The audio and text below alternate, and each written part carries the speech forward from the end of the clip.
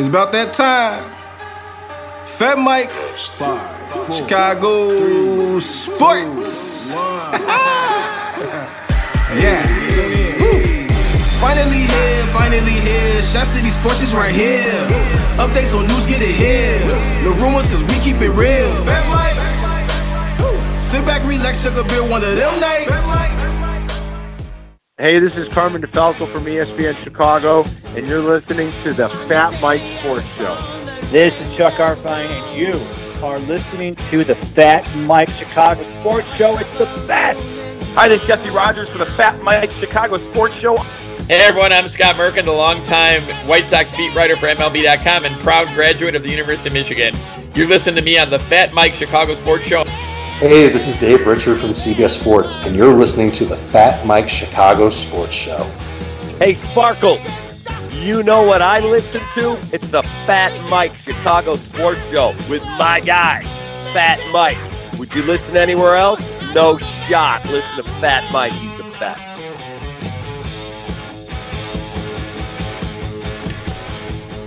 And what's up, everybody? Welcome back to the Fat Mike Chicago Sports Show. I am always your host, Fat Mike, and co-hosting with me again this week is my guy and new member of 1252 Sports Entertainment, Angelo Camacho, from his podcast at Sport Court AC.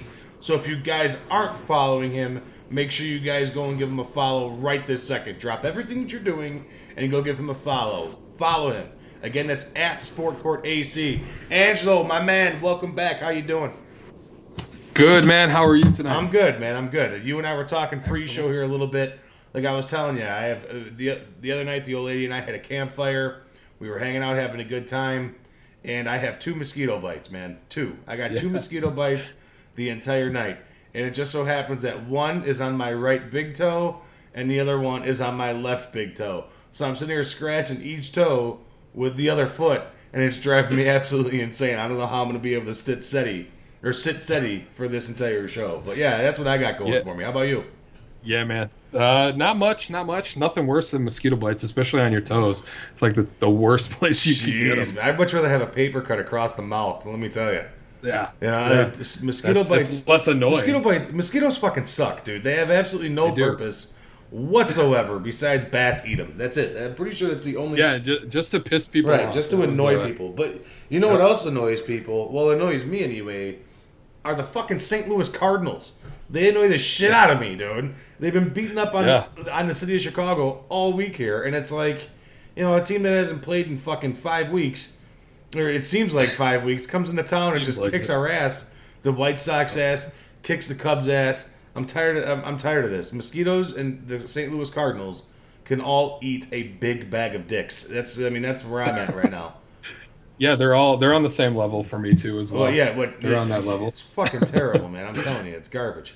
It's garbage. But like I said, Angelo, we have a great show, Angelo. I don't know if you've been following all the Twitter stuff, but well, I do know that you've been following the Twitter stuff. Of course. But we got some big names heading off of this night. We got bringing back a good show friend, Dan Szymborski. He's a senior writer over at Fangraphs.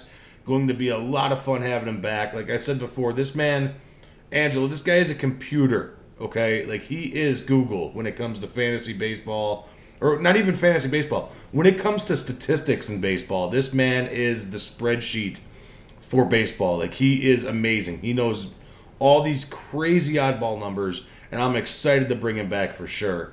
And we're going to ask him the chances of, and the likely outcome, statistically speaking, of both our Cubs and White Sox tonight. But not only that, but we also have our friend Salim coming on, who's he's on a podcast with another gentleman, and the podcast is Bulls Gold Podcast. Every time I say that, I always want to say Bulls Coast or Gold Coast, because it's, I don't know, because it's a little bit of a tongue twister. There, you know, the podcast, but Bulls Gold Podcast. These guys know their shit, man. They know basketball, and I'm excited to bring him on tonight with us, too.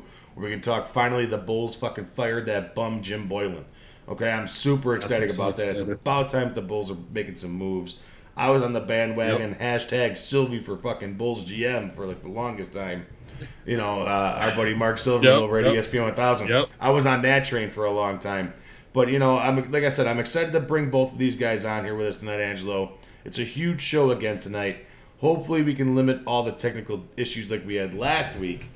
But, yeah. So, Angelo, it's been an up and down roller coaster of a week here on Chicago Sports, man.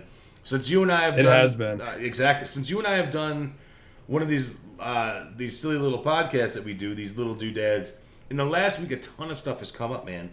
We've got the Cubs playing in bizarro world as of their recent last 2 weeks where they can't hit the fucking ball and striking out a bunch, but then their bullpen looks somewhat decent, but they're still losing games. All right, we got the Sox battling and going back to back to back to back home runs. 4 home runs in a row the other day. That was fucking unreal.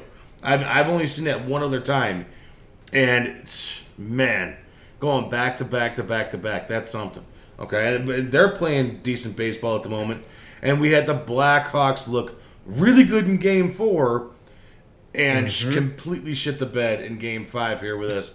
And then, like I said earlier, the Bulls finally fire that poop dick Jim Boylen. It's about time. It's been a very busy week here in Chicago for us, and I'm loving every second of it. But, Angelo, which one do you want to touch on first, man? Well, since the Hawks are the freshest, why don't we talk about some Blackhawks? All right, yeah. I mean, the Hawks, they wouldn't be where they are without Corey Crawford coming back. I will say that. Right. This team looks old. They look slow. My prediction of this team, I thought they had a chance to beat the Golden Knights the other day. I predicted the Hawks in 7. And I was wrong, Angelo, man. They stomped my dick in the dirt. Vegas was like, I think they heard my prediction and was like, no, not going to happen, bud. Not going to happen. And after a very good Game 4 performance, and you know, it was one of those things, in Game 1, I thought the Hawks had a legit chance to actually win that game, ringing a couple off the posts there and stuff like that. And it was, you know, oh man, like I was just super excited for it. And it just it didn't work. You know what I mean? Nothing. They couldn't get anything going offensively. Okay, these young kids, they couldn't do it, and the old guys weren't necessarily there either. Right. I mean, not the old guys, but you know, I'm talking Taze, Kane. Keith is fucking 55 Kane. years old for crying out loud. You know what I mean? Still skating 28 minutes a game. Right. I mean, if you think about it in terms of like how long Kane and Taves have been playing for the Hawks, you know, they went on those 3 Stanley Cup runs. That's a bunch of extra hockey on their bodies, you know. And like you said, there are a few young guys on there who, when we talked last week, you asked me to be honest with you about what my prediction for the Hawks were. And honestly, I thought after Game 2 or after Game 3 when they lost, I was like, okay, they're going to get swept. Right. I was pleasantly surprised to see them come out with some fire for Game 4 and play kind of like the Hawks of old, where they had a lot of energy. They were throwing the puck at the net, and they were like bulldogs in the defensive zone. Right. And then last night hit, and obviously Game 4, Corey Crawford was out of this world. But last night hit, and then everything kind of came crashing back to reality. Right. That butterfly feeling of, oh man, the Hawks are in it. They won a game. Anything's possible. To, oh man, was it really the right move for them to advance to get into the playoffs, knowing that they gave up the possibility of getting that first overall pick? Right. I mean, that's kind of where I was at too. Like we had Carmen on a few weeks back. And I had asked Carmen DeFalco from ESPN Chicago 1000. I asked him, what would be the go-to move right now? Would it rather be to get bounced by Edmonton and get the for sure 12.5% chance of getting that first overall pick, or to win the cup? I mean, or to make a deep run, not to win the cup, but to make a deep run. Okay, right. And he was kind of tossed in the question too, but he was kind of, you know, more leaning towards, hey, I'd much rather the Hawks shit the bed now and get that 12.5% chance to get that number 1 overall pick, because 12.5% out of 8 teams is actually a very good percentage that you can land. And I go back to this, man. This team needs to rebuild, because the Nylander is a fucking dude. That dude's a turd sandwich. The entire series. I mean, healthy scratches, and you traded big number 1 overall picks for this fucking guy, and this dude blows. All right, this dude sucks, right? If you're healthy scratching this guy and you're trading him for high quality, high valued fucking players that you had drafted before, why is this guy even on the playoff roster at this point? And then you move up John Quenneville to the first line. John Quenneville shouldn't even be playing NHL hockey. I've played better talent in the fucking beer league that I'm in. You know what I mean? It's you've got to be kidding me with this team. And one thing I will say is this, Angelo, is that if this team wants to be back to their the cup lore type of years where they were there, and whatever you want to say, man, call it what you want. I'm calling 3 championships in 6 years a fucking dynasty. I don't care. 2010, 2013, and 2015, that's a dynasty, man. That's a dynasty. Yep. Okay? But if you want to get back to that, you got to break this fucking thing down, man. You got to push it all over and start fresh. Whether that means you trade Keith, you trade Kane, you trade Taves, and don't sign Crawford. You have young pieces here in Kirby Dach, in Kubalik. You got exactly. That could be your new Taves and Kane. All right, but then do you keep the veteran presence of having Jonathan Taves, of having Patrick Kane? I say right now you have to move on from Crawford and all of his injuries. Yes, like you have to move on. Okay, you really do. You have to move on from Crawford. The only thing I would say about the Crawford thing is, like, the Blackhawks know what they have with Corey Crawford, right? So you're familiar with that. So you know what kind of goalie he is, what he's going to do in the net for you. He is getting older. And then if you go out and look for another goalie, it's not always going to be something that works out. I personally think that they messed up by letting Robert Leonard go. I thought he would have been somebody they should have kept in the building, tried to re-sign him, even if it was just for 1 year. Let him be the goalie for that year to show you what he has. I like your idea about it's time to really break this team up. I agree. And it sucks because there's so much fucking passion behind those years. I sat on my couch, in my living room, in my mom and dad's living room, rooting for Jonathan Taves, rooting for Patrick Kane, rooting for Brent Seabrook and Duncan Keith and Corey Crawford. I mean, talking about that now, Angelo, as I'm sitting here, I mean, I could show you through the Skype machine here. I got goosebumps talking about those teams. Like, they really were. They were that team that Vegas looked like this series, where all fucking 4 lines scored. Okay? All 4 lines scored. And this Hawks team, they look old. They look decrepit. And they got to get something going here. All right. And they have no defense. No, their defense is fucking tissue thin. Corey Crawford can only do so much with the defense that he's given, man. I mean, in Game 4, they should have lost that game. Right. The way that the Golden Knights played, they played as the better team. They had more shots on goal by a lot. They had more hustle. And Crawford was just out of this world. But then you look at Game 5 where if he didn't play out of this world, that's exactly what happens.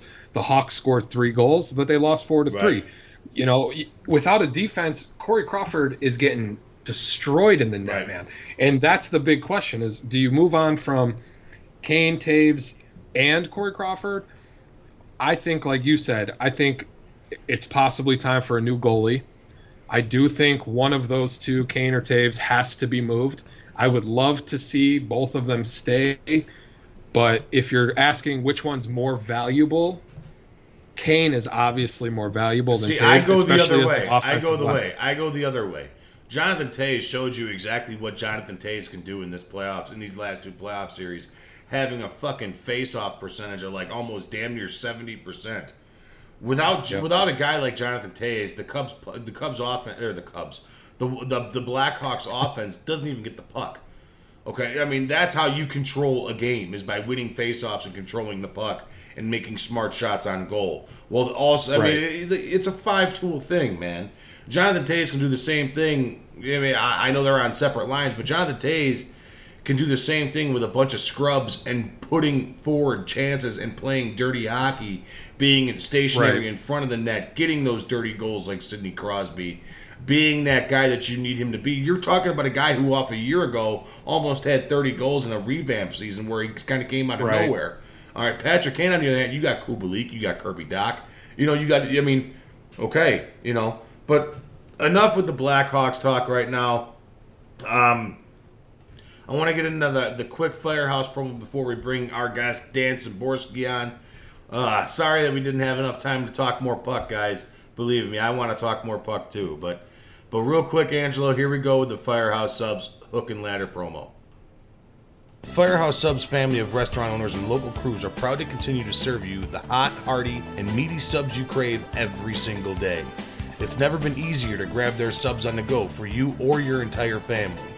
With Firehouse Subs Rapid Rescue to Go, you can order online or on the Firehouse Subs app, and they'll have your subs boxed, bagged, and ready for pickup at their designated to-go areas. No crowds, no lines, no waiting, no problem. Or get Firehouse Subs delivered right to your door with your favorite delivery app. Remember, Firehouse Subs was founded by firefighters, so being there to help serve their community, it's in their DNA. Plus, you can still order a variety of cold subs, salads, and dessert catering platters for groups as small as 5. And when you order in Firehouse Subs app, you'll earn points you can redeem for free food like meal upgrades and free subs. A portion of every Firehouse Subs purchase goes towards providing life-saving equipment for first responders. This year, the contributors from Firehouse Subs and their suppliers will total a minimum of $1 million to support first responders via the Firehouse Subs Public Safety Foundation. So guys, go on in, get your Firehouse Subs, be there, they're the best, and this is coming from a fat guy, so you know they're the best. So eat Firehouse Subs. All right, everybody, and welcome back. That was a little promo for Firehouse Subs, and you guys know what time that is. That is the part of the show where we ask you the Firehouse hook and ladder trivia question. You guys give us an answer in the chat, and you win a gift card to Firehouse Subs for a free sandwich and dessert and drink and the whole nine. So this week's Firehouse hook and ladder trivia question, Angelo, you ready for this one, man? This is a good one. This is a good one. Okay. Who was the last Major League Baseball pitcher to win 30 games in a season? That's the question, guys. That's the question. So you guys in the chat, again, I'll give it to you one more time. Who was the last Major League Baseball pitcher to win 30 games in a year? So there we go. That's what we got, Angelo. It's a very good question. It's a tough question. I actually single-handedly picked this one out tonight with Angelo. You did. We were sitting there going back and forth. We were looking up tough trivia questions, and a lot of them were like, how big is a baseball? How big is a basketball hoop? You know, what did they use for a basketball before a basketball? You know, it's like, all right, you know, how did cavemen start fire? What does this have to do with sports? What the fuck is going on here? You know, how big was Babe Ruth's jockstrap? What? You know, the answer to that one was 2 peanut shells and a rubber band. I was really surprised. I was really surprised on that one as well. So really quick, guys, we're going to get him on here. You guys are going to hear the ringing. We're going to bring on our guy, Dan Szymborski. He was here with us once before. I love this guy. If you guys don't follow him on the Twitter machine, again, you guys must because he's hysterical. I love Dan. He's a good dude. He's always picking on MLB The Show stuff. I don't know, Angelo, if you've ever seen his stuff, it's funny as shit. He goes through the crowds in MLB The Show and picks on like a guy that's like eating a hot dog in the MLB The Show game because it's like he doesn't even take a bite. And the hot dog's gone, and he's like this, rubbing his stomach and shit. Dude, it's funny as hell, man. He's like, man, I wish I could eat like that. And like that's his tweet for the day. It's fucking funny as hell. I love this guy. But again, Dan Szymborski, Fangraphs. The guy is a computer. I'm gonna add him to the call here right now. Hopefully, I can get this going here. And we are adding our guy Dan Szymborski. So let's do this really quick. We're bringing him on now. We're a couple minutes late. I told him we'd bring him on about 7:45. We're running a few minutes behind because all that crazy Blackhawk talk. So, let's see here. Angelo, you still there? Yes, sir. Yeah, let's make sure that we still got this here. Hopefully everything works good here. I see you guys, and I hear you guys. Dan, you hear me? You hear me? Yep, I hear both Angelo, of you. You hear me? Excellent. Yes, Hey, sir. look at that. We figured it out. First Holy time. cow. That's right. Oh, are you guys still having issues? No, last week we had a little bit of problems with our guy out here off of ESPN Chicago 1000, Fred Hubner, and he actually gave us a call back. And it was like, what the hell is going on here? He called us instead of us calling him. Yep, So yep. we figured it out, though.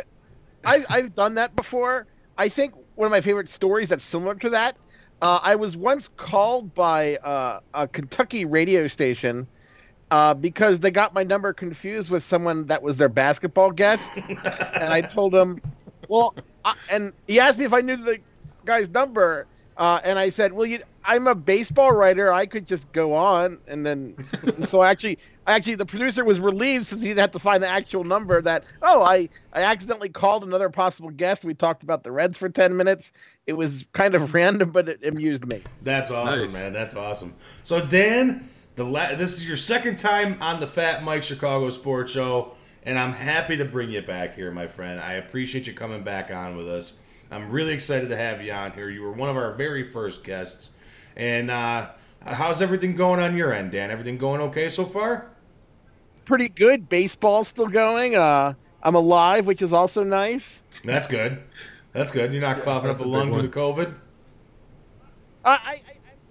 You see, I have allergies. I have seasonal allergies, so I'm always a little stuffed to some degree. So it's always in the back of my mind. Am I going to be really sick now? But so far, so good. That's good, man. Or That's I might good. have had it, and I don't even know. That's the magic of the world's worst parlor game in 2020. Oh, man. That's Man, right. we had a scare here the last week at the household here. I have a vacation that I'm going on tomorrow, Dan. And last week, my fiance, she works in the healthcare field. And last week, she came home with a fever. And it was like, oh, no. Like, are we going to have to cancel our vacation? Or is she... Well, first off, it was like, hopefully she's okay. Hopefully it's not COVID. And I was like, are we going to have to cancel our vacation? This sucks after all this planning we've done. And turns out she got her test results back on Sunday. Everything's good to go. No COVID. Completely negative. Thank the Lord. Thank God. We're still able to go on vacation tomorrow. that's- So we're really excited about Yeah, that. my mom, she retires next week, and for her retirement, I bought her a trip to Italy, Oh, wow. which she obviously hasn't gone on Right. because the trip is canceled for now. Americans are not allowed in Italy right now, so I'm hoping that at some point Italy will welcome us back because we're not all sick anymore. But we'll see. We'll see. We have to take it one day at a time. Americans aren't allowed right. anywhere anymore, man. We can barely leave our house. Yeah, I mean, I'm not exactly someone who leaves their house a ton since I work from home and I'm kind of lazy. But 2020's been something else. I like to determine my own social outcast status. Oh, yeah. I don't like it being imposed upon me. Yeah, you like being a hermit because that's just who you are. Right. Yeah, I like refusing plans. I want those plans to exist. And then I want to have the option to cancel them. Right, exactly. Yeah, exactly. Right. Because there's nothing that feels better in the world than canceling a social obligation that you agreed to but you were kind of on the fence about. That moment you say I can't go and you realize that you don't have to put on pants. It's the most wonderful time to be I do that alive. to my fiance all the time with dinner plans. She don't like it. It's hard to do that when you live with the person, Dan. Let me tell you. Yeah, that does make it a little tricky. So tell me really quick, Dan. Have you been repping the Fat Mike Chicago shirt? Yeah, I haven't worn it anywhere since I haven't been anywhere, but I did get my T-shirt. Hopefully next time my camera will be working again. I had it working for 2 weeks before it died. Oh, there you go. Hopefully it won't be another 3-month saga to get another replacement for it. Just so you guys know, I sent Dan one of the fat Jumpman shirts that I got where it's holding a pizza and a 6-pack of beer. I sent him one. I was like, Dan, you got to have one of these, man. I'm like, thanks for coming on. I appreciate it. Here you go. And he's going to be repping it on with us. We'll have you back again, Dan, to where we can take a screenshot of you in the Fat Mike shirt, my friend. Yeah, that would be So cool. a lot is... And you know, I like pizza and beer, so it's a good fit. They go to... Yeah, who They go doesn't hand like in it? hand, man. They're the two greatest things on the Yep. planet. I take pizza and beer over breathing. And leaving the house. You know, there you go. Yeah. So a lot has happened over the last time since we've had you on here, since we've had you on and talked to you, Dan. before we didn't even know if baseball was going to be played, and now roughly we're about 20 games in so far for some teams, and other teams are around 10, 12 games because they're going to the casino or theme parks and shit like that or whatever. All right. It's been an eventful 2020 MLB season, to say the least.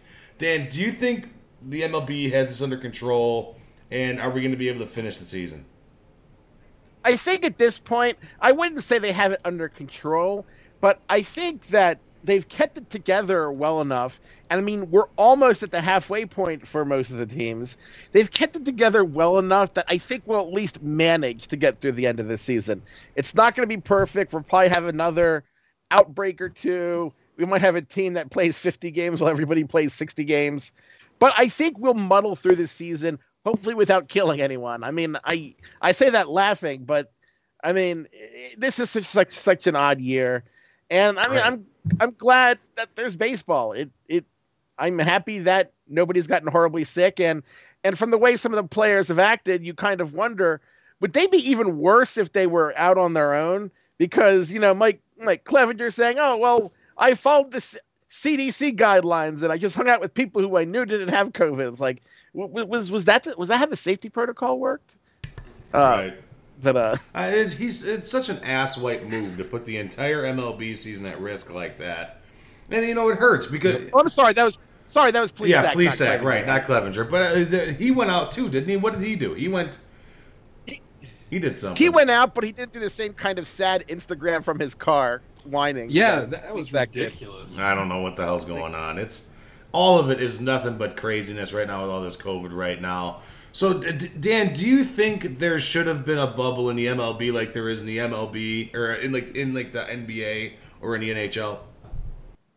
I mean, it's a nice thought, but I think it's impractical because what it comes down to is the NBA has fewer teams, and you need a lot fewer players to have a basketball game than you have to have a baseball game. Football has a similar problem. I mean, baseball has, there's 60-man player pools. Can you imagine the logistics between quarantining 1,800 players together? Oh, my goodness. Another, 200 coaches and managers, broadcasters. I don't know how you could organize that kind of thing. I mean, you are essentially putting together a small town in a month, and they hadn't even agreed to problems. I think there are ways they could have made the safety protocols a little more strict. I think they could have made it clearer to teams that safety is paramount, and the rules are not the maximum of safety you do, but the minimum of safety you do. Like the whole Marlins things. Yeah, they technically didn't break any rules, but they really showed just a complete lack of safety. And not just for humanitarian reasons, for baseball reasons. If you screw up, then you don't have a baseball season. And if you don't have a baseball season, players lose a lot of money, owners lose a lot of money. Nobody's happy with that result because money is good. It's the best way to get goods and services. Right. Yeah, it's been a shit show, man. This entire the whole thing with the MLB, I'm a huge baseball fan, just like you are, Dan, just like Angelo is. And I was so anxious for this season to kick off with we're from Chicago here, so the Cubs, the White Sox, a lot of hope, a lot of stuff going around both of these teams. So I really wanted everything to work out perfectly to see how good this White Sox team is, to see and put my doubts away for the Cubs being, because I had them being an under 500 team if they played a 162 game schedule. That's where I was at. I had the Sox fighting for a playoff spot with a wild card. But all of that being said, now we all know that you're a stat guy over at Fangraphs and you've created a bunch of stats yourselves. So what are the stats saying right now? Who is the best team in the league right now? Well, over 20 games, it doesn't really change that much, but there are a lot more reasons to be positive about, especially the Cubs, than you were at the start of the year. You look at some of the things that have gone well.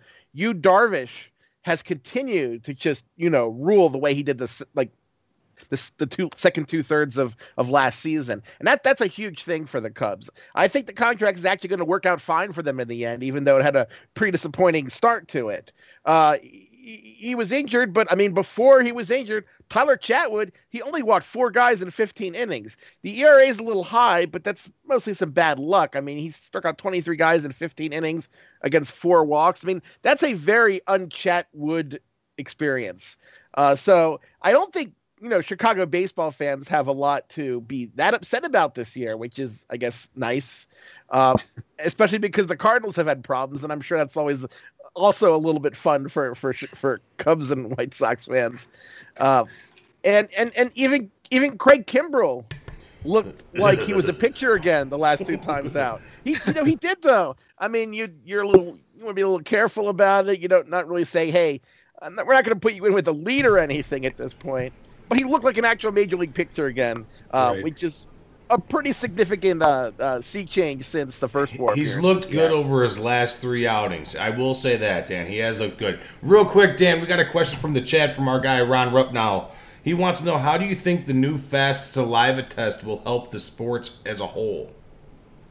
I think it's a big deal if it works, because one of the things about baseball especially, and I guess the NBA, not so much the NFL because you have a little more time between games, but when you don't have a quick result, you can have guys playing games while they're positive without knowing it, and that's less than ideal. Baseball is probably the easiest sport to not spread COVID, but there's still plenty of opportunities when you're around other guys. Baseball's fortunate in this way more than football is, because you're socially, most of baseball is a lot of social distancing. I mean, the fielders don't really get near each other all that often. You have the runner who gets near infielders briefly. You have, the catcher and the batter, but it's not a scrum in the same way, every football player. Right. So baseball does have an advantage there.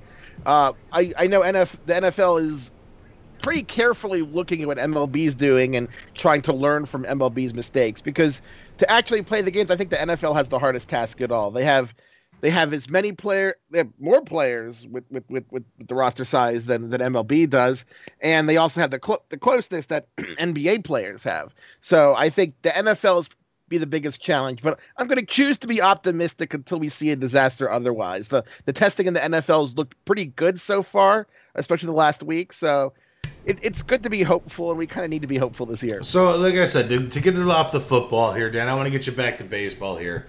Should the Yeah, sorry. No, it's okay, man. Why is this baseball guy talking football? No, I mean, hey, man, sports are sports here. This is why it's the Fat Mike Chicago Sports Show. We talk everything here. We're not just Bears. We're not just baseball. Although the past recent weeks, we've been a lot of baseball and hockey. But we'll get to the football here as soon as it starts kicking off. But really quick to the baseball here. Back to the baseball, Dan. Should the fans of the game be intrigued about a possible 400 hitter in this year of it being only a 60-game season? It would be fun. Obviously, anyone who hits 400 this year, there's going to be a major asterisk. Right? It has to be, right? Yeah, I mean, I mean, the when you talk about like the Roger Maris asterisk, that wasn't actually an asterisk that happened. It was Ford Frick speaking off the cuff, and really, 154 games is not that different than 162 games. Right. But 60 games is very different than 162 games. I actually predicted going into the season that there was like a 5% chance that someone could break in a short season Bob Gibson's modern ERA record, simply because when you're throwing that few innings, you have those outliers. Right.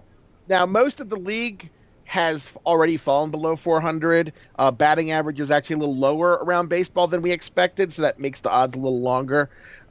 You still have Charlie Blackmon above 400 for now. You still have DJ LeMahieu, and I don't see anyone below them having a real shot. It's hard to sneak up on 400, because if you hit 350 for half the season, to get over 400, you're going to have to hit 450 the second half, and it's hard to hit 450 for even 30 games. I think LeMahieu has a chance. Blackman's slightly better because Coors Field is helpful. I'd probably put the chances just off the cuff, probably at 1 or 2%. I don't think it's going to happen this time, which is sad because it would have been fun. I mean, I like it, but there has to be a huge asterisk. Like you just said, it's not an 8-game swing between 154 and 162. It's not that this year. It's 102 games. That's a big swing. For somebody to hit 400, Yeah, I don't even think it should even go in a record book as the last 400 hitter. Yeah, I probably wouldn't even consider that the last 400 hitter, but I like the concept of a 400 hitter in a short season, not because it's necessarily meaningful, but that it's because it's fun. And I think sometimes, especially when we talk about, Fernando Tatis getting all sorts of heat from Chris Woodward of the Rangers for having the nerve to hit a grand slam, that baseball is supposed to be fun. It's not supposed to be, unwritten rules and solemn seriousness. So even if the 400 average isn't particularly meaningful this year, it's still kind of fun. And so just for that basis, it would have been cool. So what is the real value of a win and a loss this year? Is it really 3 games? Well, it really depends. One of the things is in one way, wins are kind of cheap this year because of the playoff system. How so? So How one so? win is, well, when you have 16 teams making the playoffs, you're already adding a bunch of guys right there. Right. And this year, what makes wins less valuable as well is because normally with the wild card format in baseball, the divisional winner has a significant edge over the teams that get in via the wild card. They don't have to play that wild card game, which is essentially a coin flip. Now there's not much of a benefit to winning 2/3 of your game rather than going 18-22 and squeezing in the playoffs. You get home field advantage in baseball, but home field advantage in baseball is not like home field advantage in other sports. The crowd is rarely a factor in an MLB game. I think that this year, it's not the most competitive, quote-unquote, fair year. This year is just about having games, completing the season without a disaster, and just having some fun along the way. I don't think even the World Series winner this year will be thought of in the same way as other World Series winners. And, that kind of sucks for them, but that's just the way it is. As long as it's not the Astros, I'm okay with it. They've lost. They just lost Alvarez for the season now. So they have some struggles. They are behind in the West. I don't actually think they're the strongest team in the AL West right now, as the roster is currently configured with Alvarez out, with Verlander recovering from injury. And Altuve's been kind of struggling at times. I don't think they're the best team. Anything can happen in the playoffs, but the Orioles have a chance to make the playoffs, which should pretty much tell you about what this season is like. Hey, speaking of the Orioles, I was just talking to Angelo about this before the show. I made a bet at the beginning of the season before COVID outbreak even began. It was $1.51 that I just had randomly left in my Bovada account, and I put it on the Baltimore Orioles to win the AL East. $1.51. If I win that bet, I win $906 from $1.51. So fingers crossed that the Baltimore Orioles win the AL East. What are my chances? Dan? Your chances probably aren't great. Damn. They're behind the Yankees, but on Fangraphs we did have them not round to zero for winning the division, which is something. $1.50. What else are you going to bet it on? Yeah, I didn't know what else to do with. Because if you win it, see, here's the thing about $1.50 or dollar whatever it was. If you lose it, you don't care. But if you win, you do care a lot, both for the money and for having a great story. About the time you bet on the Orioles and made 900 times your money back. So it's win-win. That'd be where it's at. So we got a question here for you, a Chicago question here from our guy Tarbill. He wants to know, how do you think the Cubs and Sox matchups are going to go this season? Should be interesting with their hitting versus the Cubs pitching. I think the Cubs. I think the pitching staff as it currently is fairly dangerous, and it's going to be difficult for the White Sox. I like what the White Sox have done. I still think that they have a couple holes in their lineup. Nobody's perfect. I think that once Grandal really gets going, that could change things. And of course, Tim Anderson's been terrific. Moncada's been terrific. I just think the Cubs are a little bit deeper right now, just a little bit stronger. But the White Sox, they have a pretty underrated bullpen. You don't hear people talk about Evan Marshall or something, but I mean, when he's on, he's been pretty solid. They have a lot of guys with names you might not know, but can get guys out. No one who's going to be go to an all-star game as a reliever, but I think they could possibly have the edge in the late innings if it gets to that. But I think the Cubs are just a little bit better. So with your stats, Dan, what is the outcome for the World Series right now? Well, the last time I ran the projections, I still had the Dodgers and Yankees as the favorite, but they're from the start of the season, their probabilities of winning the World Series have gone way down simply because of the shorter season and the playoff structure change. Going into the season, I had the Zips projections for them. They both came out about, I think, 15 to 18% to win the World Series. And then coming into this weird short season, that was down under 10% because when you have a short season and a lot of teams, it kind of penalizes the elite teams. Now, whether you like that or not, I mean, that's always going to be, a philosophical thing.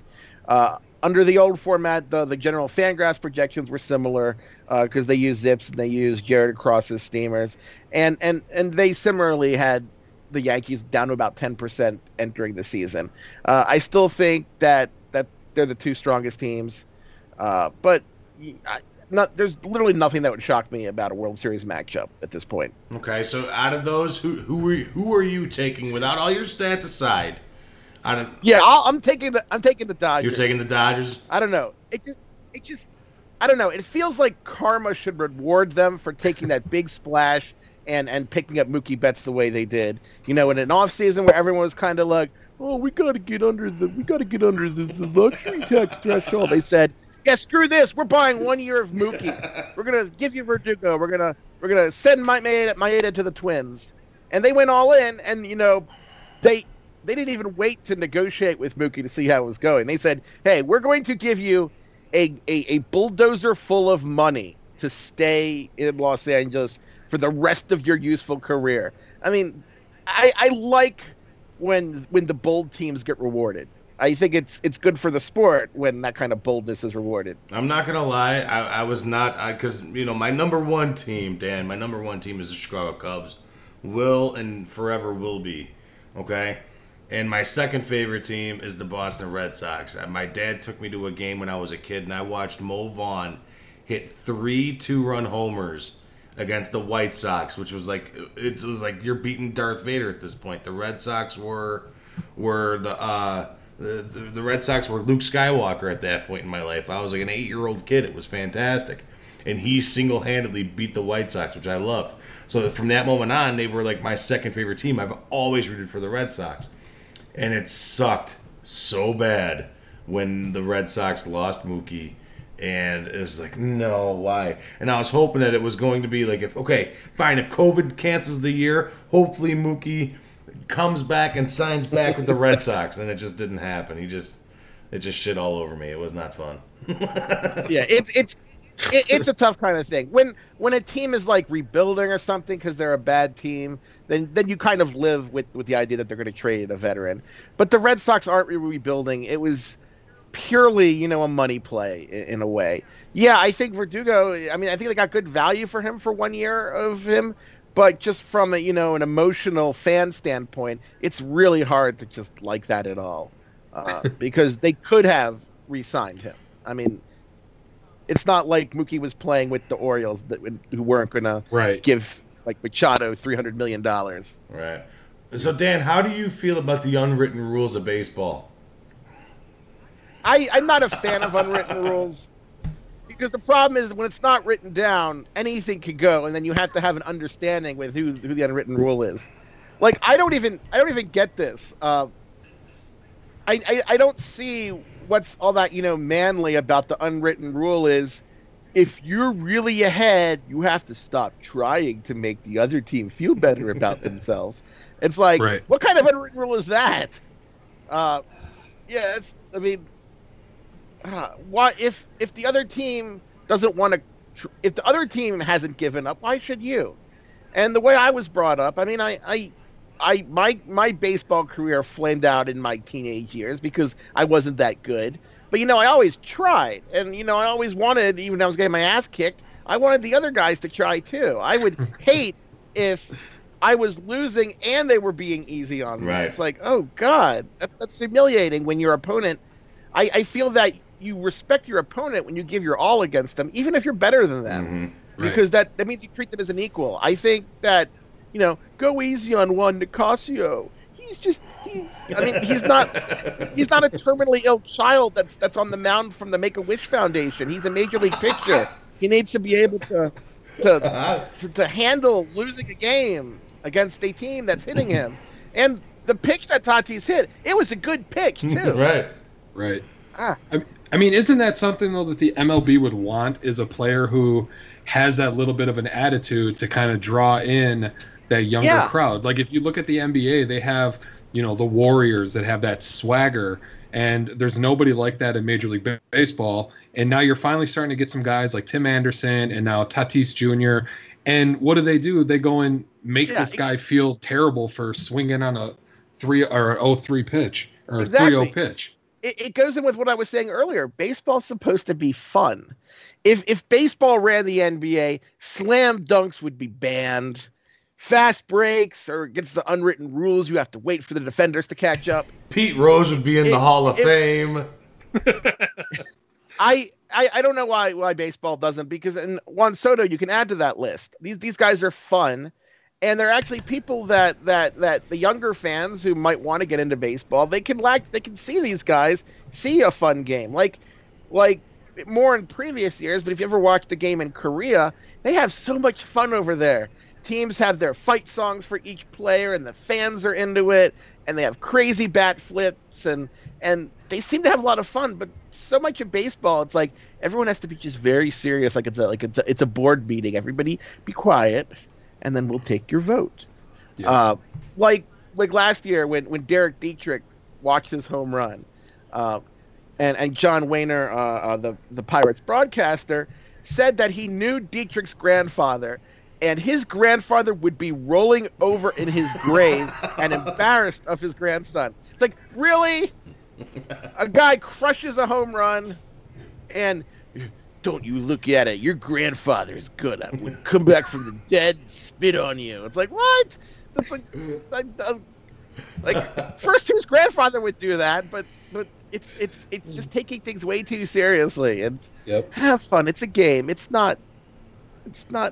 First off, if my grandfather comes out of any grave, we got a whole different issue to worry about. We're talking Walking Dead here. What the hell's going on here? Hey Dan, really quick, last question before I ask you one more other thing, Dan. Right now, if you were starting a team and everybody was in a fantasy pool, I'm going to give you 4 guys, and you give me the picks 1 through 4. Okay, here we go. We got Louis Robert. We have Casey Mize. Okay. We have Juan Soto. Okay. And we have Fernando Tatis Jr. Which one are you taking 1 through 4? I would take Tatis first. He is the shortstop. In the end, he's the guy I'm most sure about. I take Robert next. I think that he has Gold Glove potential in center field once he's had more experience. Then I'll take Soto. I love Soto, but he's a corner outfielder, and I like Mize, but pitchers always scare me. Right. When a hitter gets injured, even seriously, they're usually coming back. A pitcher tears their shoulder, and that might be it. So I love Mize. I think he's going to be really good for the Tigers for a long time. But I wouldn't take him above any of the other 3 guys. And one more thing, Dan, with me before you go, my friend. Could you give us a station ID? Tell us who you are, where you're from, and say you're listening to the Fat Mike Chicago Sports Show. Could you do that for us? Sure. All right, I'll count you down from 3. You ready? 3, 2, 1, go. I'm Dan Szymborski, senior writer for Fangraphs, and you're listening to Fat Mike's Chicago Sports Show. That's perfect. First time, man. Holy cow. We've had some... Hey, I'm a professional. You are a professional. We've had some other professionals completely botch that and dick that up. Yep. That was great, Dan. Thank you so much. Dan, I can't wait to talk to you again soon, my friend. Thank you so much for coming on again with us. I really do appreciate it. And we'll be talking soon, my friend. Thanks, Dan. It was fun, guys. See you next time. Take care. All right, everybody. Dan Szymborski kicking ass with us. Angelo, I told you that guy's a stat machine, my friend. What'd you think? You did. Man, such good baseball talk. It got me all excited. I love talking good baseball. One thing I didn't bring up with him too, man, is I didn't bring up the hot dog wheel thing that he does, the thing on MLBtheshow.com, and I should have brought that up. That sucks. We'll have to make sure we make a note for the next time he's on with us. For sure. I know I brought it up the first time, and it was a lot of fun. Everybody really liked it. That's that good old hook for the crowd, so they know. Oh, next time I gotta make sure I tune in to know about that. Right, exactly. It's a lot of fun having Dan on. He is a blast, man. He kicks ass with us. It's a good time. I don't know what's going on here. I'm having troubles with my computer here again. This son of a bitch. So, anyways, but yeah, Dan is the man. He is a lot of fun having him on with us. I can't wait to have him on again. I wanted to ask him about who has the better chance of getting to the World Series, the White Sox or the Orioles. I heard that question today, and I'm sure it's the White Sox. But hey, man, I got that big money placed on the Baltimore Orioles. That $1.51 could win me almost $1,000. So. Yep. Here we go. Well, like I told you, I got that. I got it on the White Sox. I'm a Cubs fan like you, but the hype machine behind the White Sox, it was, and they looked so good in those cross-town games against the Cubs, and then they started slow, but hopefully they can pick it up and ride it to the World Series. I don't want to talk about that. You're rooting for the White Sox. It's like rooting for the fucking Cardinals or the Green Bay Packers. Or the Detroit Red Wings. Yeah, What's wrong with you? I would never. What's wrong with you? What's wrong with you? It's like rooting in for the Milwaukee Brewers to come in town and sweep the Cubs. The fuck is the matter with you? Oh, I hate the Brewers. Yeah, but you put a bet on the White Sox. I can't believe you. I am not.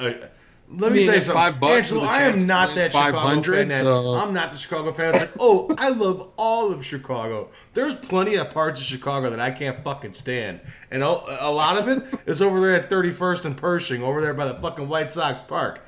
Fuck that place. I hate the fucking White Sox. I cannot stand the White Sox. Okay, yeah, it'd be cool. I'm glad that they're doing good. They got a lot of talent over there. But I am not a Sox fan. I'm a Cub fan, baby. And that's where my allegiance will lie and will forever lie, is with the Cubs. I am not a Sox fan. Boo Sox. Finish last. Boo. Boo. I hope you... How much did you put on them? $5. I hope you lose that $5. I wasn't going to put any substantial money on them. I don't want to have to root for the team. I just thought, $5. If I lose $5, I lose $5. If I make 500, I make 500. I hope you lose your $5. That's how I feel. So really quick, man, to get into it really quick before we bring on Salim with us, we are going to hop into the round Sports TKO. So here we go.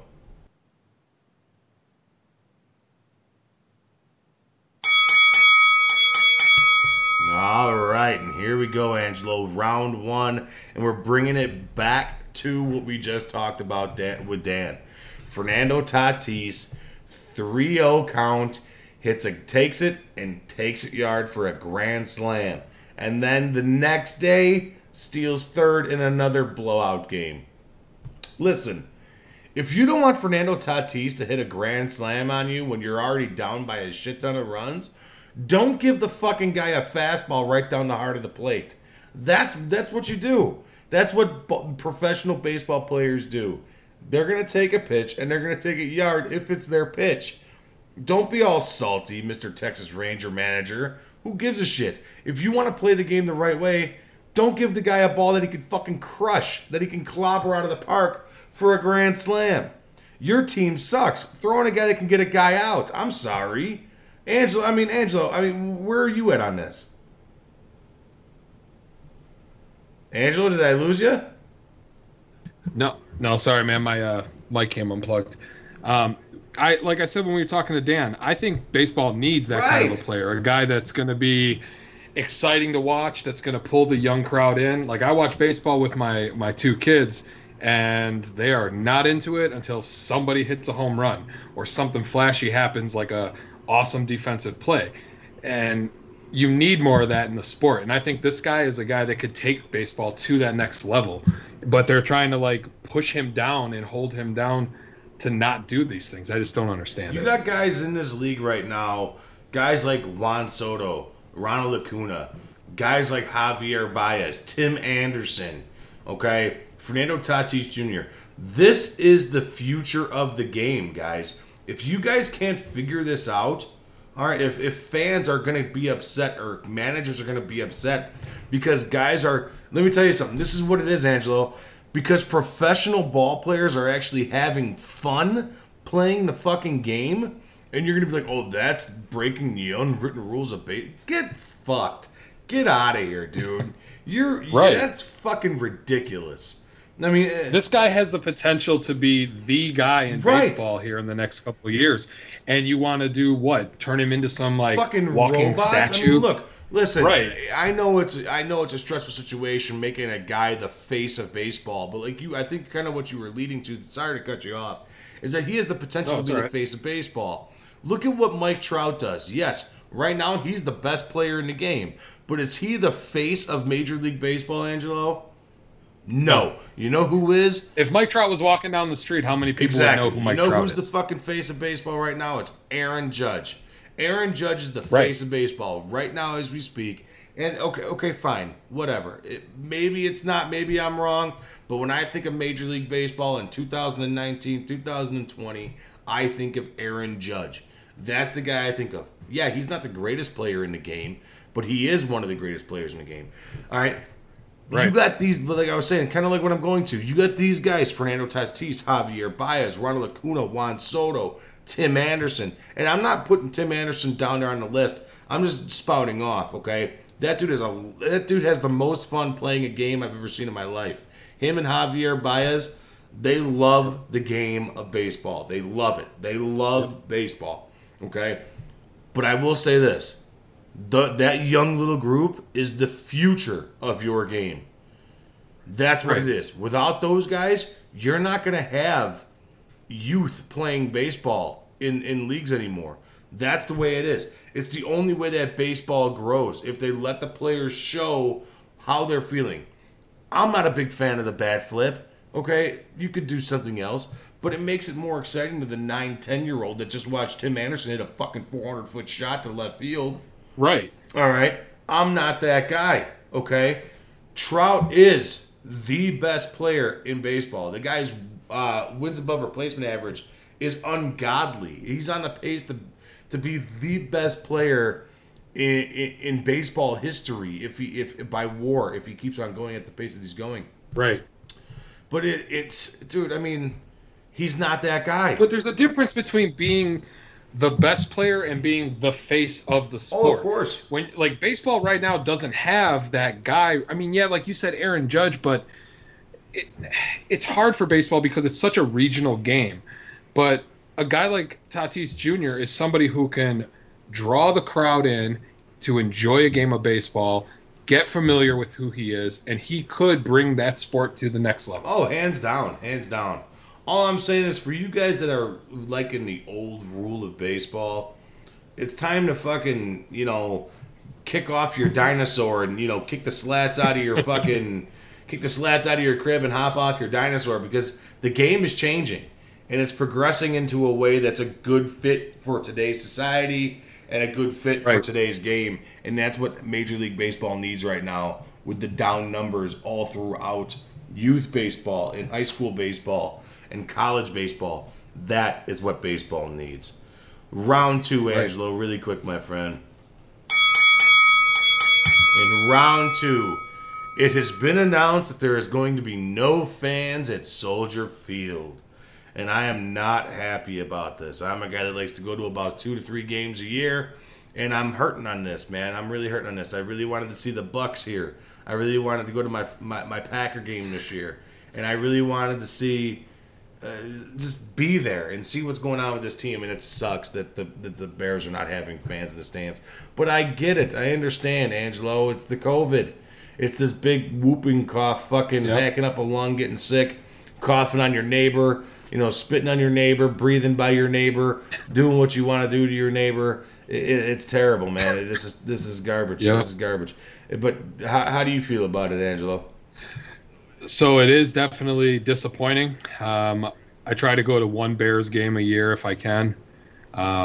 Last year I took my dad to see the Bears and the Lions play, which was a fun game. But I wish that the NFL would have made it, if one team's not gonna have fans, I don't think any team should have fans. You know what I mean? Because then it's the competitive advantage of home field.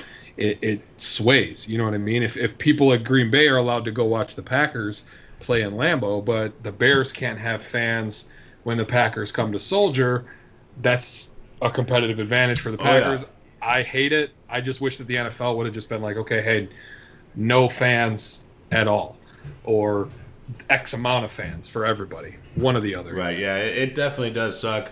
I know I just also seen a little bit ago that the Seattle Seahawks canceled their first 3 games with fans in the stands. Not canceled the game, but no fans in the stands during their first 3 games. And that does hurt, especially a team like Seattle, where they are known for having the loudest stadium in the entire league. It's huge. Right. I mean, that they are built on the 12th man, and they rely on that 12th man, and that's what they call him up there in Seattle. They call him the 12th man because that's how much they mean to those guys. But still, I mean, if you cut a stadium in half, I don't know how many people, even to a third of that, you're still putting anywhere between 15 to 25,000 people at risk. You know what I mean? That's huge.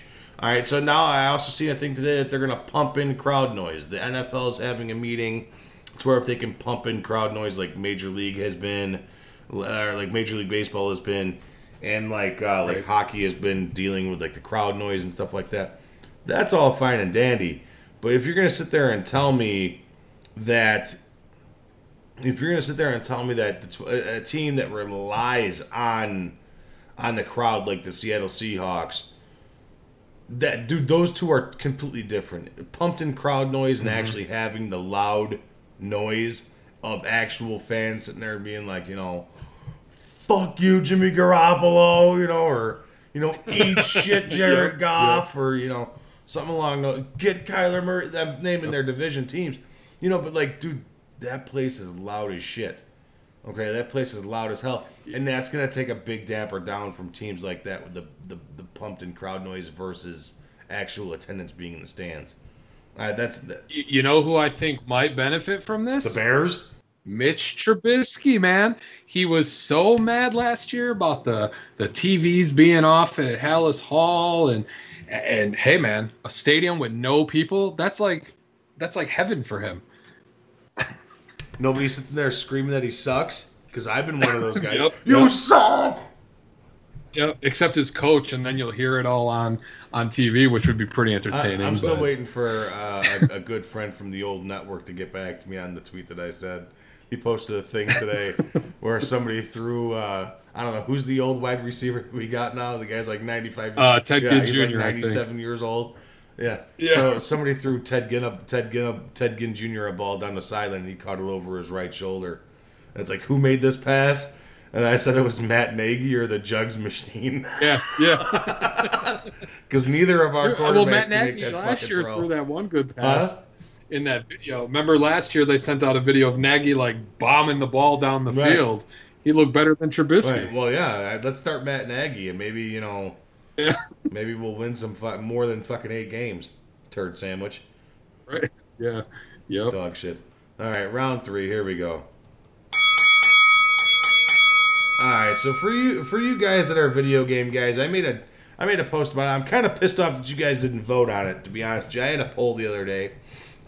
EA Sports video games. EA Sports, it's in the game. I watched this really excellent documentary over the weekend. It's only 50 minutes long. It's on YouTube. If you guys want to, I can post it later on. But EA Sports video games used to be the pinnacle of all sports games. And now games like Madden, games like MLB The Show and NHL, and they don't have a golf game no more. They don't have a college football game no more. They have a UFC fighting game, but they don't have a boxing game. All right, the EA Sports has completely taken a dive, Angelo, like completely. And I remember being a kid and being so happy when I got the new Madden game, and there was new hits or new way to catch a ball, or even as shitty as it was, the quarterback passing cone in 2007 game where it was so hard to complete a pass. Or like the sidestep drills where it was like your quarterback against two defensive players. You got to run through the pads to gain points for your team, or to gain points for that individual running back. Or the throwing drills where you drop back with your quarterback and throw it through the rings. Like EA Sports and Madden football, I don't think I could buy this year's Madden. Honestly, I don't think I can, because it's the same fucking game with just updated rosters. Why not just have the old game and upload the rosters? That's the only thing that matters.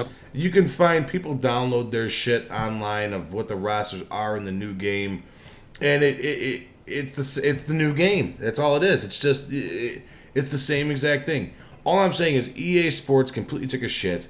And if you guys want to see something that's terrible, watch that interview, because it talks about the guy who actually created EA Sports, how it became about, how he got John Madden to be the name of Madden football. Talks about Tiger Woods PGA Tour golf. Talks about MVP baseball 2005, which is in my eyes the best, hands down, greatest baseball game that's ever made. Talks about the rise of NBA Live and then the complete shit show downfall of NBA Live. It's an amazing, quick little 50-minute interview. And if you are a sports video gamer like myself, I am not a shooting gamer.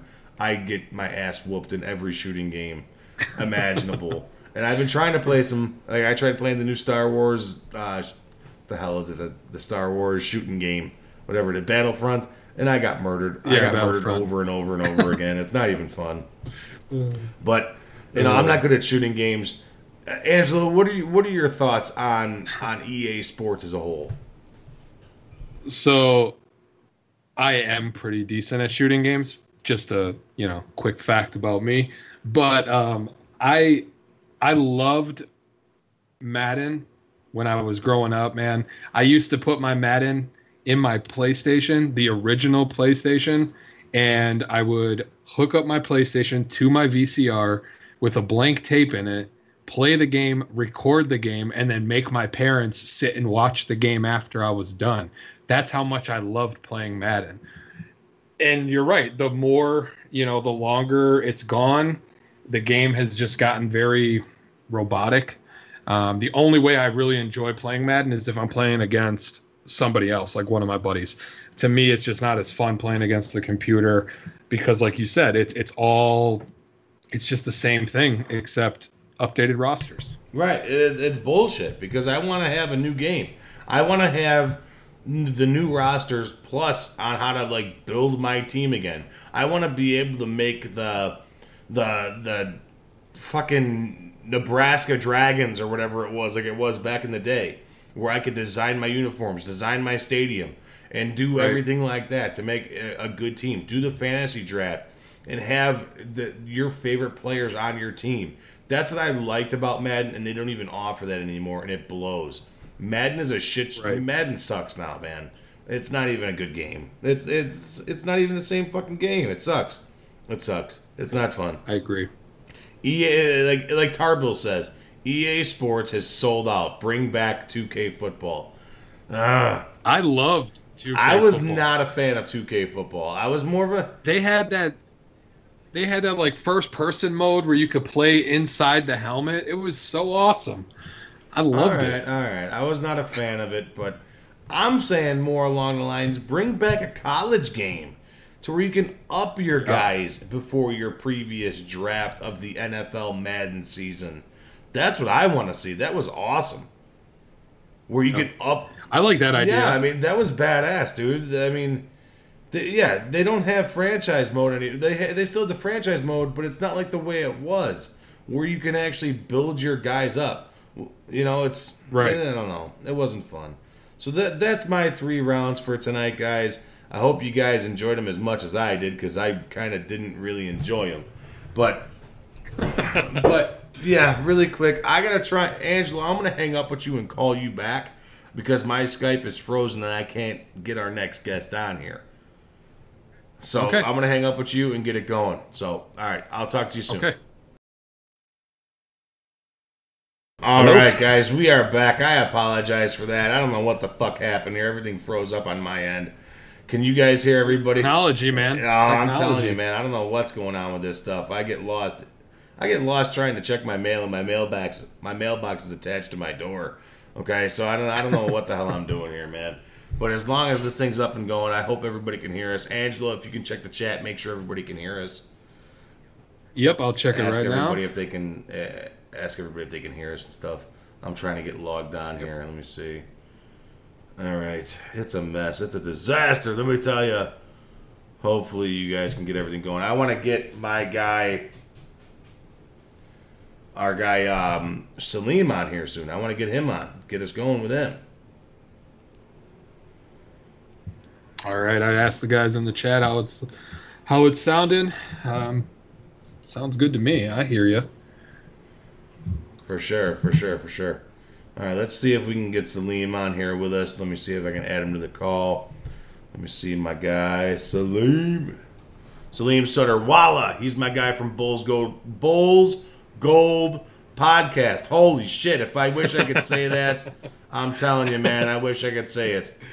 Man, it's a tongue twister. I'm trying to get him on right now, guys. Hopefully you guys can hear us. That's the plan. All right, DeMouse, he hears us. Our guy, DeMouse. Yep. All right, that's perfect. We're trying to get Salim on with us right now. He's my Bulls Gold Podcast guy, and he knows all about the Bulls. Hopefully he comes on here shortly with us. I'm really excited to bring him on as well. You said... Yeah, I'm excited to talk I'm excited to talk. Finally, it's about fucking time the Bulls got rid of Jim Boylen, baby. It's about time the Bulls did anything well. Oh, they've been Salim! such garbage. How's it going? What's up, my friend? How are you doing?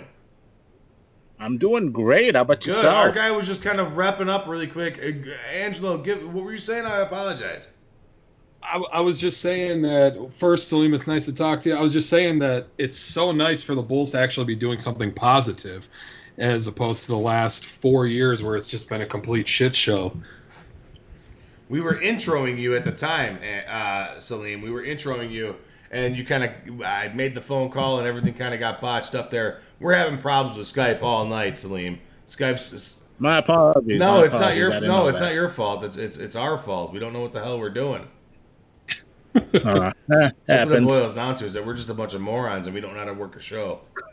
All right, Salim, well, welcome, my friend. Thank you so much for coming on. I appreciate it. We've been talking back and forth about this Bulls team for months now, Salim. How do you feel about the Bulls finally axing Jim Boylen? Well, if you look at my Twitter header, it's the tweet that the Bulls sent out that Jim Boylen had been relieved as a head coach. So I've been waiting for this moment. I was getting a little nervous when they had these reports, these rumors coming out. I believe it was mostly Joe Cowley that's saying that there's concerns that he'll be back, that they might keep him because the ownership is worried about money or whatever other reasons, excuses that were being, rumored out there. So I was kind of getting nervous that it might happen. But luckily we got in a situation where I think it might have been accurate that AK is a very thorough person, and he was actually just doing his homework.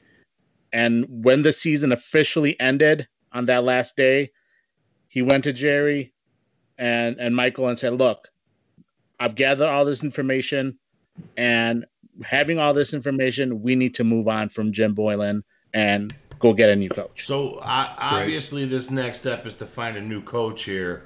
Who are the options for the Bulls head coach, and who do you want to see be the Bulls head coach? So there are quite a few names out there right now, and I'll name off the names. People like Becky Hammon. She is currently an assistant under Greg Popovich. Really? You're thinking Becky, huh? Yeah. I love that idea. No, so she is a high IQ player. She played in WNBA, 6-time All-Star, 4-time All WNBA, won a bronze medal with the Russian national team in 2008 London Olympics. I don't know if you have an opportunity. I recommend all the people listening, even yourselves, to check out Pau Gasol's Players Tribune article on her. High praise from a future Hall of Famer. So I feel like she would be a great hire. I feel like she has that ability to be a relationship builder, but also is fiery. Where she'll get on the young guys as well. She's not gonna be afraid to, and I think she'll have the respect of the young guys because she has played at a high level in her career. Another guy like a Wes Unseld Jr. He's currently the reason I think there's a good chance that he could be a guy that they look at too. He has connections with Karnisovas with his time in Denver. He's currently the lead assistant under Mike Malone in Denver. Has a basketball pedigree in his blood. His father is a Hall of Famer. Known as a defensive-minded coach as well. The Nuggets were kind of not that good of a defensive team. He helped them turn into a top 10 defensive team, has had a hand in developing guys like Jokic, Jamal Murray, Michael Porter Jr. Madoka is another name, another connection with Mark Eversley, the GM. He's the current GM, head assistant under Brett Brown in Philly. A lot of experience as well, played professionally, 7 years in the NBA, also in Spain, under Popovich as well. There might be a chance that he stays with the Sixers just simply because I think they could fire Brett Brown this offseason. So that's something to consider. Other names are like Darvin Ham, current lead assistant under Mike Budenholzer, Paul Silas Jr., current lead assistant under Rick Carlisle, and the more one that has a lot more experience as far as being a head coach and having some success as coaching a team into the playoffs is Kenny Atkinson, who, again, had a good hand in developing young players in the Nets. For me, I really like I said, Becky Hammon and then Darvin Ham. I want to get a little more into Darvin Ham. He has a lot of great basketball experience on different levels. He was with the New Mexico Thunderbirds, the NBA G League team. He's been in different roles with them, assistant coach, head coach, eventually became a GM, has sat under Pop, I believe, as well. He's sat under as an assistant under, like I said, Mike Budenholzer. So he's been a guy that a lot of people that are also talking about. So I think those two guys, and all these names really, to me, I wouldn't be upset with any one of these names I just mentioned, to be honest. How do you think and I don't mean to sound like a chauvinistic or sexist pig when I say this, but how do you think the NBA would react to their first woman head coach? Look, I think players would listen to her. If you look at this, I know fans amongst will say bad things about the WNBA and things like that, but you look at the players, they all respect WNBA players. They respect them as professionals, and she's proven herself to be a knowledgeable, high IQ player, and she's proven herself as a lead assistant under one of the main assistants under on the Spurs. And there's been many situations on the bench when there's like reviewing a play because something happened on the court where she goes to Pop and said, "We need to review this because I saw it. This how it went down," and they review it, and it gets turned over. I've seen that happen, and again, like I said, I've seen her coach at times where the players are very engaged when she's coaching, and again, like I said, you read that Players Tribune article by Pau Gasol and the level of respect a future Hall of Famer and Pau Gasol has for her, I don't see it as being an issue. I really don't. I think it might be an issue for certain fans that are projecting, maybe, I don't know, but I don't see it being an issue amongst the players and them accepting her tutelage. All right, so I know I agree. Salim, I know my guy here, Angelo, has a few questions for you. I'm gonna let him spout them off real quick. How you doing, Salim? I'm good. So one question I had was, now obviously with the new head coach and all these new pieces, GM and executive of basketball, who are two of the guys on the Bulls currently that realistically have a shot to be the main pieces on this team going forward? Because I had heard that Karnisovas was interested in trading everybody, that nobody was off the table. So I was just wondering who you thought the two guys on the team currently would be able to be those two key pieces. I mean, realistically, there's no untouchables on this team. There aren't. I like certain guys. I would like to see what Kobe White can do under proper coaching.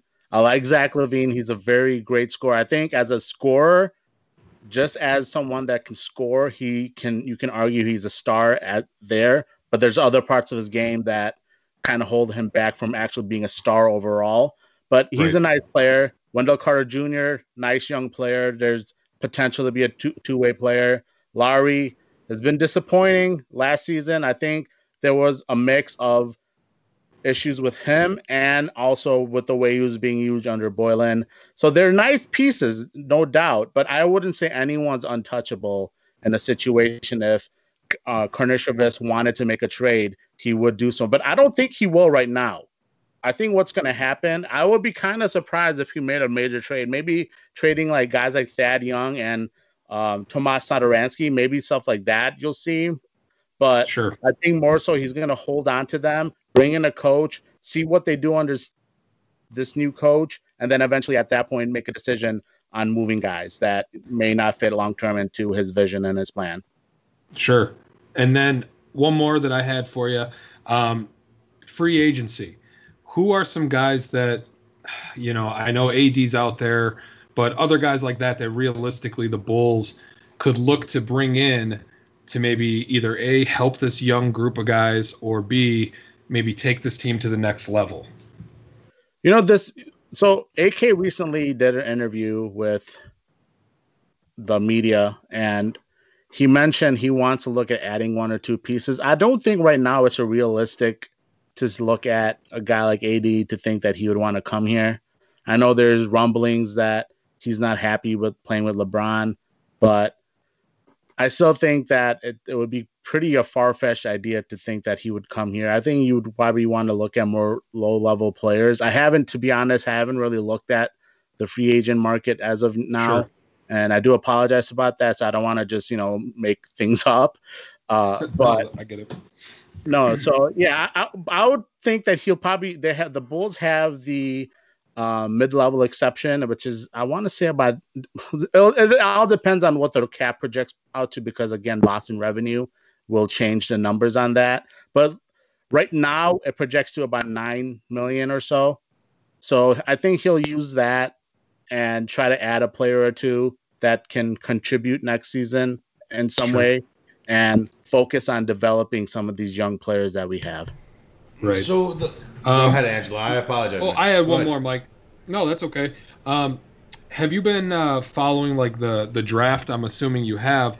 And who do you think is a player that the Bulls should kind of focus on going after in the draft this year? There's a couple of guys that I really like. I know Mike's not too high on a guy like LaMelo Ball. Nope. But he's one of those guys that is. Recently, we have a routine guest that comes on our show, Corey Tulaba. His Twitter handle is @Hardwood Herald. I recommend checking him out. He does a lot of draft breakdowns. He compares LaMelo Ball to a freestyle rapper. So the talent is there, and what that means by that is the talent is there. If you ask, hey, go up there and rap, really quick and, beat your opponent, he'll do that. But there's a difference between rapping and performing, right? When you look at a performer, you have to engage the crowd. It is more refined and there's more refined skill and translating your play into winning. That's the key difference. And he's a guy that has a high potential. I would take the risk with him because I think he could be, if he hits on everything, I think he could be like a bigger Trae Young. Nice. Now, what would that do for Kobe White, for a guy like Kobe White?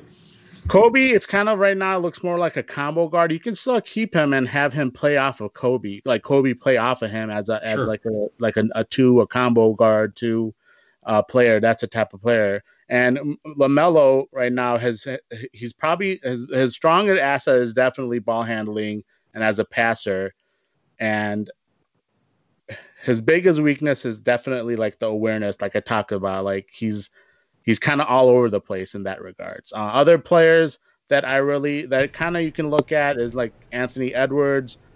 He's in that top tier. Another guy I like that is kind of rising in the boards is Deni Avdija. He's an Israel player or European player overseas. I would say he is like a high floor player for sure. And I think if he has the intangibles to put it together, he could be a really good player in this league as well. And there's guys like James Wiseman. I know if you guys, I'm sure, have heard of him, where he was eligible in Memphis. But he's a very athletic, big. I know right now Bulls have a lot of bigs, but I mean, if you really look at him, if let's say if AK and Eversley, they do their combine to do reviews and everything, and they see he's just too good of a player to pass up. It doesn't really matter if it's not a need necessarily. You take the best player. So he definitely has that potential to be a really great player. And there's another guy like Killian Hayes, can be a multiple positions player, a lead ball handler. He's a wing too, so that kind of helps fills the need. So guys like Killian Hayes and Deni Avdija, like I said, they fill a need on the wing. On the current roster, Salim, who's the guy that needs to take the next big step? Is it Zach LaVine? Is it Kobe White? Who's the guy that needs to take the next big step for this team to be actually decent again? I mean, realistically, so we were expecting Lowry to be that guy. And that could still happen. Maybe he does. I mean, my expectations have been a little lowered as far as thinking he could be an all-star. At this point, maybe we'll see. I think the biggest things with him are he needs to work on like his footwork. A lot of times he can't create for himself, I think, because of that. When he gets a ball in the post, in the high or low post, he has issues when, like, even if a guard is on him, he has issues not backing a guard down. And I think that has more to do with his feet than his strength, in my opinion. Like goofy Dumbo feet out there? What's going on here? What's wrong with this guy? No, it's not easy. Like footwork, having like elite level footwork, like it's not about him being clumsy. It's just a skill set. It's just a skill level that you have to develop. And that's something I don't know if he focuses on that kind of stuff in the offseason. Maybe he focuses more on like strength conditioning and shooting and things like that. Who knows what exactly those intricacies if he's working on those type of things. And I think that's what he needs to do. Maybe he is. I don't know. But just from my experience when I'm seeing him out there, another guy I like to see the Bulls really develop, I think they mismanage him and how they use him, is Wendell Carter Jr. Thank you. Right now, Right now, all they use him as, obviously, we see him defensively. I think defensively, there's no question on who he is. Offensively, he can do more than he is being asked. And again, sometimes last season, it was his issues too, where he would refuse to take shots sometimes, like that mid-range game. He would just refuse to do when he was wide open. And other times I think it was also coaching, just saying, never shoot that shot type of situation. I think they need to have him take more three-pointers. He has that skill set. And coming out of college, I mean, granted, it wasn't a very high volume, but he still shot 42% at Duke at the college three. So he shows that he has the potential to develop that shot still. So I think he has the ability to be a really good two-way player. And I would love to see the Bulls try to develop that and not mismanage it going forward. And again, yeah, Kobe White too. When you look at guards in today's league, the way that Kobe can score, handle the ball, I think he shown potential last year as being a better defender than how he started his rookie season. He started reading off the ball better. He started picking those little things up. And I think it'd be good to see him develop. And maybe you never know. Maybe he does turn into all-star. It's hard to say right now because we haven't seen a big enough sample size with him. So, yeah, those are some of the players that I'm looking at, and I'm like, okay, maybe we can see more out of these guys. So, real quick, Salim, before we cut you on loose, where does this team sit right now? I mean, I understand that we still need a head coach and yada, yada, yada. But as of right now, this roster as it sits, can this team be a playoff team? I don't want to cop out, and they can.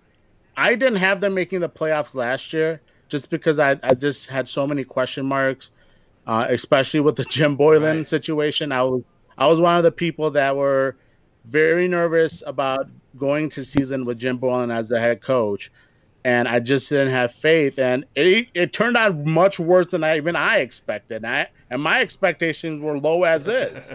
So it all depends on let's say the coach they get. You see some of these younger guys take a developmental step forward.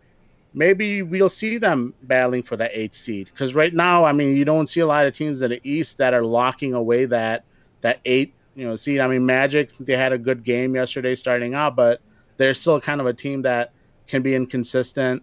So, I mean, the Wizards, I don't know how good they'll be. Detroit is another team. I think Charlotte's another team that's right in that area that could potentially be, I don't know what route they'll go to. Probably Charlotte would be better than Detroit for sure. But I think the Bulls, they could have the potential to be in the competition and at the cusp of making the playoffs. But yeah, it all depends on what you see, who you hire, and what development we see, and from some of these young players that they take another step forward. Is that the max, though? Is that the max that you see this roster being is an 8 seed?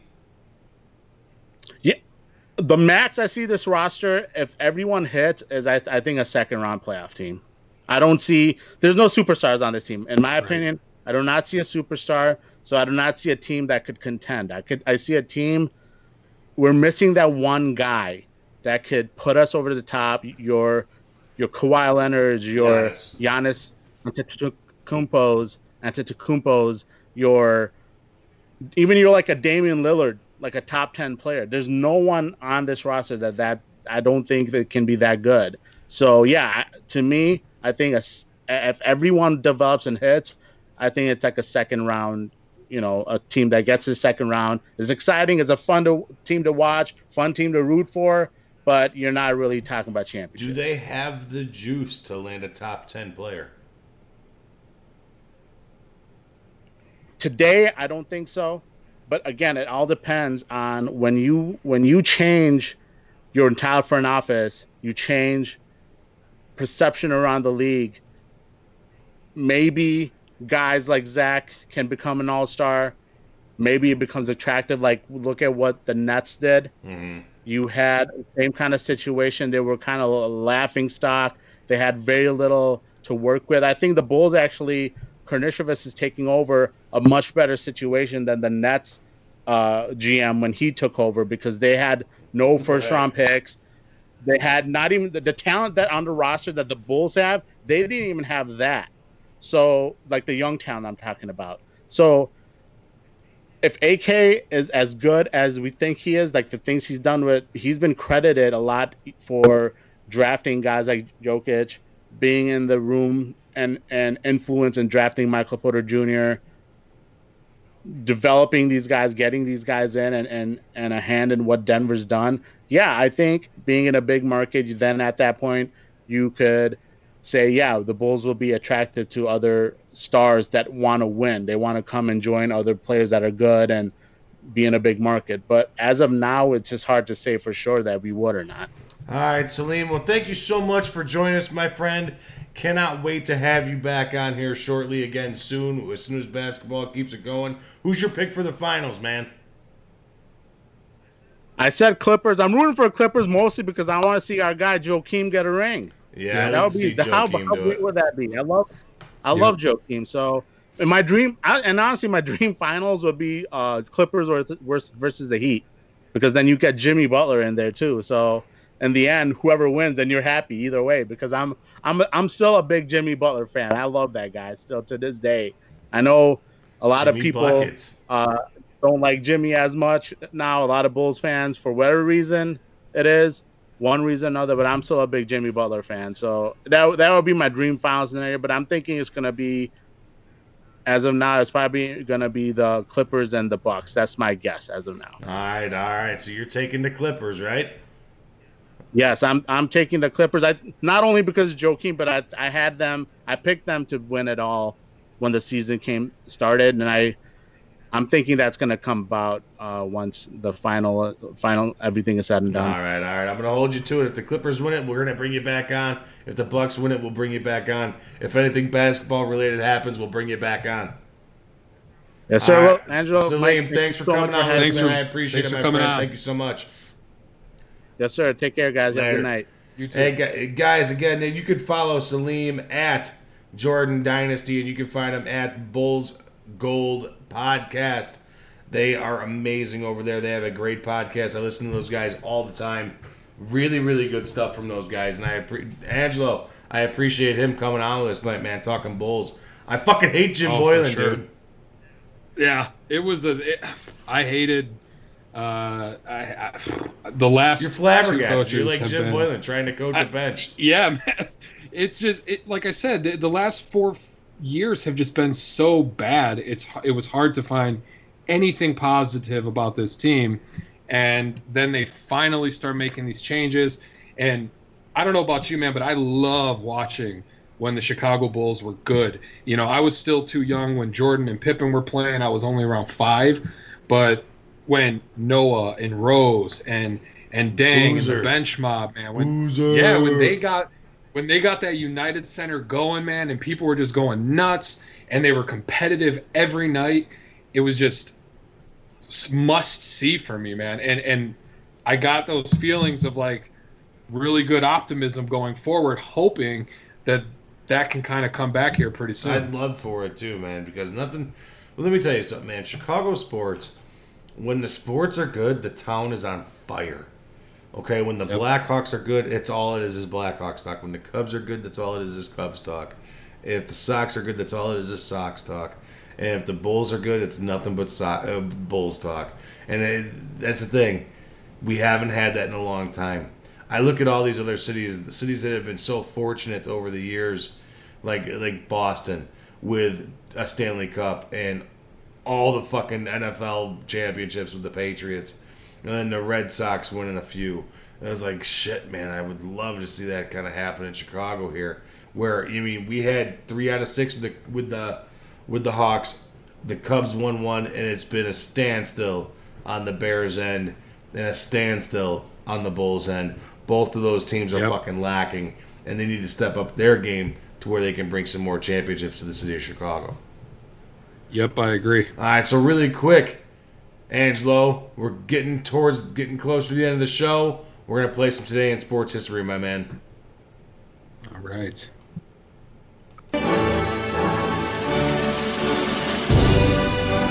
Today in Sports History.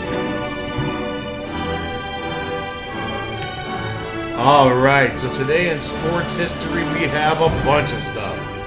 In 1957, the New York Giants vote 8-1 to move their franchise to San Francisco in 1958.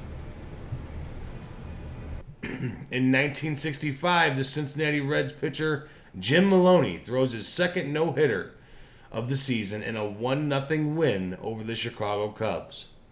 In 1969, Cub Ken Holtzman no-hits the Atlanta Braves 3-0. In 1988, New York Rangers sign ex-Canadian great Guy Lafleur. In 1995, Mike Tyson returns to the ring and DQs Peter McNeely in the first round when Peter McNeely's corner stops the fight. And in 1997, New York Yankee third baseman Wade Boggs pitches a scoreless inning against the Anaheim Angels. And that is today in sports history. Angelo, my friend, not too much going on this day today in sports history. There's a lot of stuff going on, but a lot of it's Olympic stuff with Mike Phelps. Not saying it's not any great feat, but we had a lot of Olympics over the past couple of weeks on today in sports history. I kind of wanted to change it up with some high hitting notes. Some good stuff there though, man. How about the New York Giants voting 8-1? 9 board members move their franchise, the New York Baseball Giants, to move them to the San Francisco Bay Area in 1958. That's nuts, man. Yeah, that's such a far move. It's 3,000 miles at least. It's the furthest you could really go. You can't go any further in the continental United States, right? Right. You think, oh, well, we moved from Iowa to Chicago or Chicago to Indianapolis, but they went from one coast to the other. They just were like, we're out of here. Right? Yeah. The other thing that really got me this week, and as I was searching stuff in today in sports history, was the Mike Tyson returning for the Peter McNeely fight coming out of prison. And dude, he beats Peter McNeely's ass, bro. And it led me out. I got sucked in. I really did, Angela. I got time sucked by watching Mike Tyson knockout videos over like the next hour. Just watching him just completely destroying people in like a minute and a half and under. He's unbelievable, man. Yeah, I'm excited to see him fight Roy Jones Jr. It'll be interesting. It'll be interesting. Tyson, I think he just looks in phenomenal shape. How is he? Like 52? He's gonna fucking roll Roy Jones, dude. Yes, it's not even to be fair. He looks like the Tyson of old. His body, it's a little older, but man, he just looks like muscular and just ready to go. I don't even think it's gonna be close. How awesome would it be if Tyson comes out and knocks out Roy Jones Jr. in 30 seconds? I don't know if people would know what to do. The place would kind of go like nuts. Roy Jones ain't no schlub. Because that would just be right, but that would just be like typical Tyson. You know what I mean? He just come in, do work, and then go. Get paid for come in, all that punch time your teeth in, and grab a check. That's right. Yep. Don't punch a clock, punch a face. Exactly. And then he's out. Exactly. All right, so you guys know what that is. We don't have a winner tonight in the chat. I didn't see one, Angelo. Did you? I did not either. Right, so that question will carry on over till next week. So maybe we can let that one slide a little bit, and maybe you and I can actually enjoy some Firehouse subs. Yeah, we got a couple wrong answers in the chat, but nobody got the winner. So maybe you and I can go split that, Angelo, with a dinner date. We'll meet midway. Yeah. We'll meet in Rockford. Sound like a plan? Yeah, we'll meet. Yeah, we'll meet at the border. Yeah, we'll meet at the border. Well, I'm going to be up there this weekend. Well, that's right. I forgot. We're going to Wisconsin. We're Wisconsin bound. The old lady and I, are Wisconsin bound. We are going to Lake Geneva and hanging out and fishing, boating, doing what we got to do, and having some fun. I'm really excited for that trip, man. I'm going to turn my phone off. And eating some Firehouse subs. Yeah, exactly. We're going to be splitting a Firehouse sub on a yacht, boats and hose style. That's what we're going to do. That's right. But yeah, with that, guys, you guys know after today in sports history, it's near and close to the end of the show. And with that comes our shout-outs for the show. I'd like to thank everybody in the chat room for coming in and joining us tonight. We had actually quite a bit of guys in there. At one point, Angelo, we had quite a bit of listeners in there. It was really nice. I'm sure a lot of these guys are going to download again, too. We had some little... Good conversation. Good conversation. I would love to thank Dan Szymborski and Salim coming on with us, talking some baseball statistics, talking some Chicago Bulls basketball. We did have a little bit of Blackhawks talk. We did have some Cubs and Sox talk. We are getting to it. Next week, we got another great show. We have JJ Stankovitz from NBC Sports Chicago and my old friend, my old pal, Mr. Greg Braggs Jr. coming on with us, so that should be fun, too. It should be a good time, Angela. It's going to be fun. Yeah, I'm excited for next week, too, man. These have been really good. I'm loving the talk we're getting out of these guests. Yeah, it's going to be good. Next week's just going to prove to show that, hey, we do get some pretty big-name guests around here. You know, Braggs, Yeah, he's that's carrying right. his own weight. JJ Stankovic doing more than his fair share of work. Going to talk a lot of Bears next week, guys. So make sure you guys are ready. Finally. Going to talk some Bears. Well, they haven't been, doing shit. NFL's been slacking, Right? man. I know. NFL's been I slacking. can't wait to talk quarterbacks. Yeah, well, Braggs is cannot the guy to wait. talk to. My Yep. vote is in for the Jugs machine. That's who I want to see be our starting Yep. quarterback is the Jugs machine. I think it's called the M30. M as in Mickey Mouse, M30, Jugs machine. It throws a football up to 75 miles an hour. I think that's our best bet for starting quarterback this year, Angelo. Yeah, or maybe Matt Nagy. Yeah, one of the two. One of the two. So, but on that note, guys, the shout outs, thank you guys so much for coming in. Thank you guys for hopping in the chat. Thanks to Firehouse Subs for providing Angelo and I our own gift card for a change. Sweet Pete. We'll offer the same question next week. And guys, thank you so much. We got to end it with a sad song, but a nice song, Angelo. This goes out to my Chicago Blackhawks. I love you guys. Figure out what the fuck you guys are doing. You guys got to get this team right and got to get it going. Angelo, I will see you next week, my friend. Everybody in the chat, thank you so much. Downloaders, like, subscribe, do what you got to do. Make sure you follow Angelo at SportCourtAC, at SportCourtAC. Make sure you follow me, Fat Mike Chicago Sports Show. Shout out, oh shit, I forgot. Shout out to our fantasy guy at DeMouse Fantasy, Tyler DeMouse. He had a nice show this past weekend, talking all your top 10s and sleepers and all that stuff. Make sure you follow him as well. And a big shout out to 1252 Sports.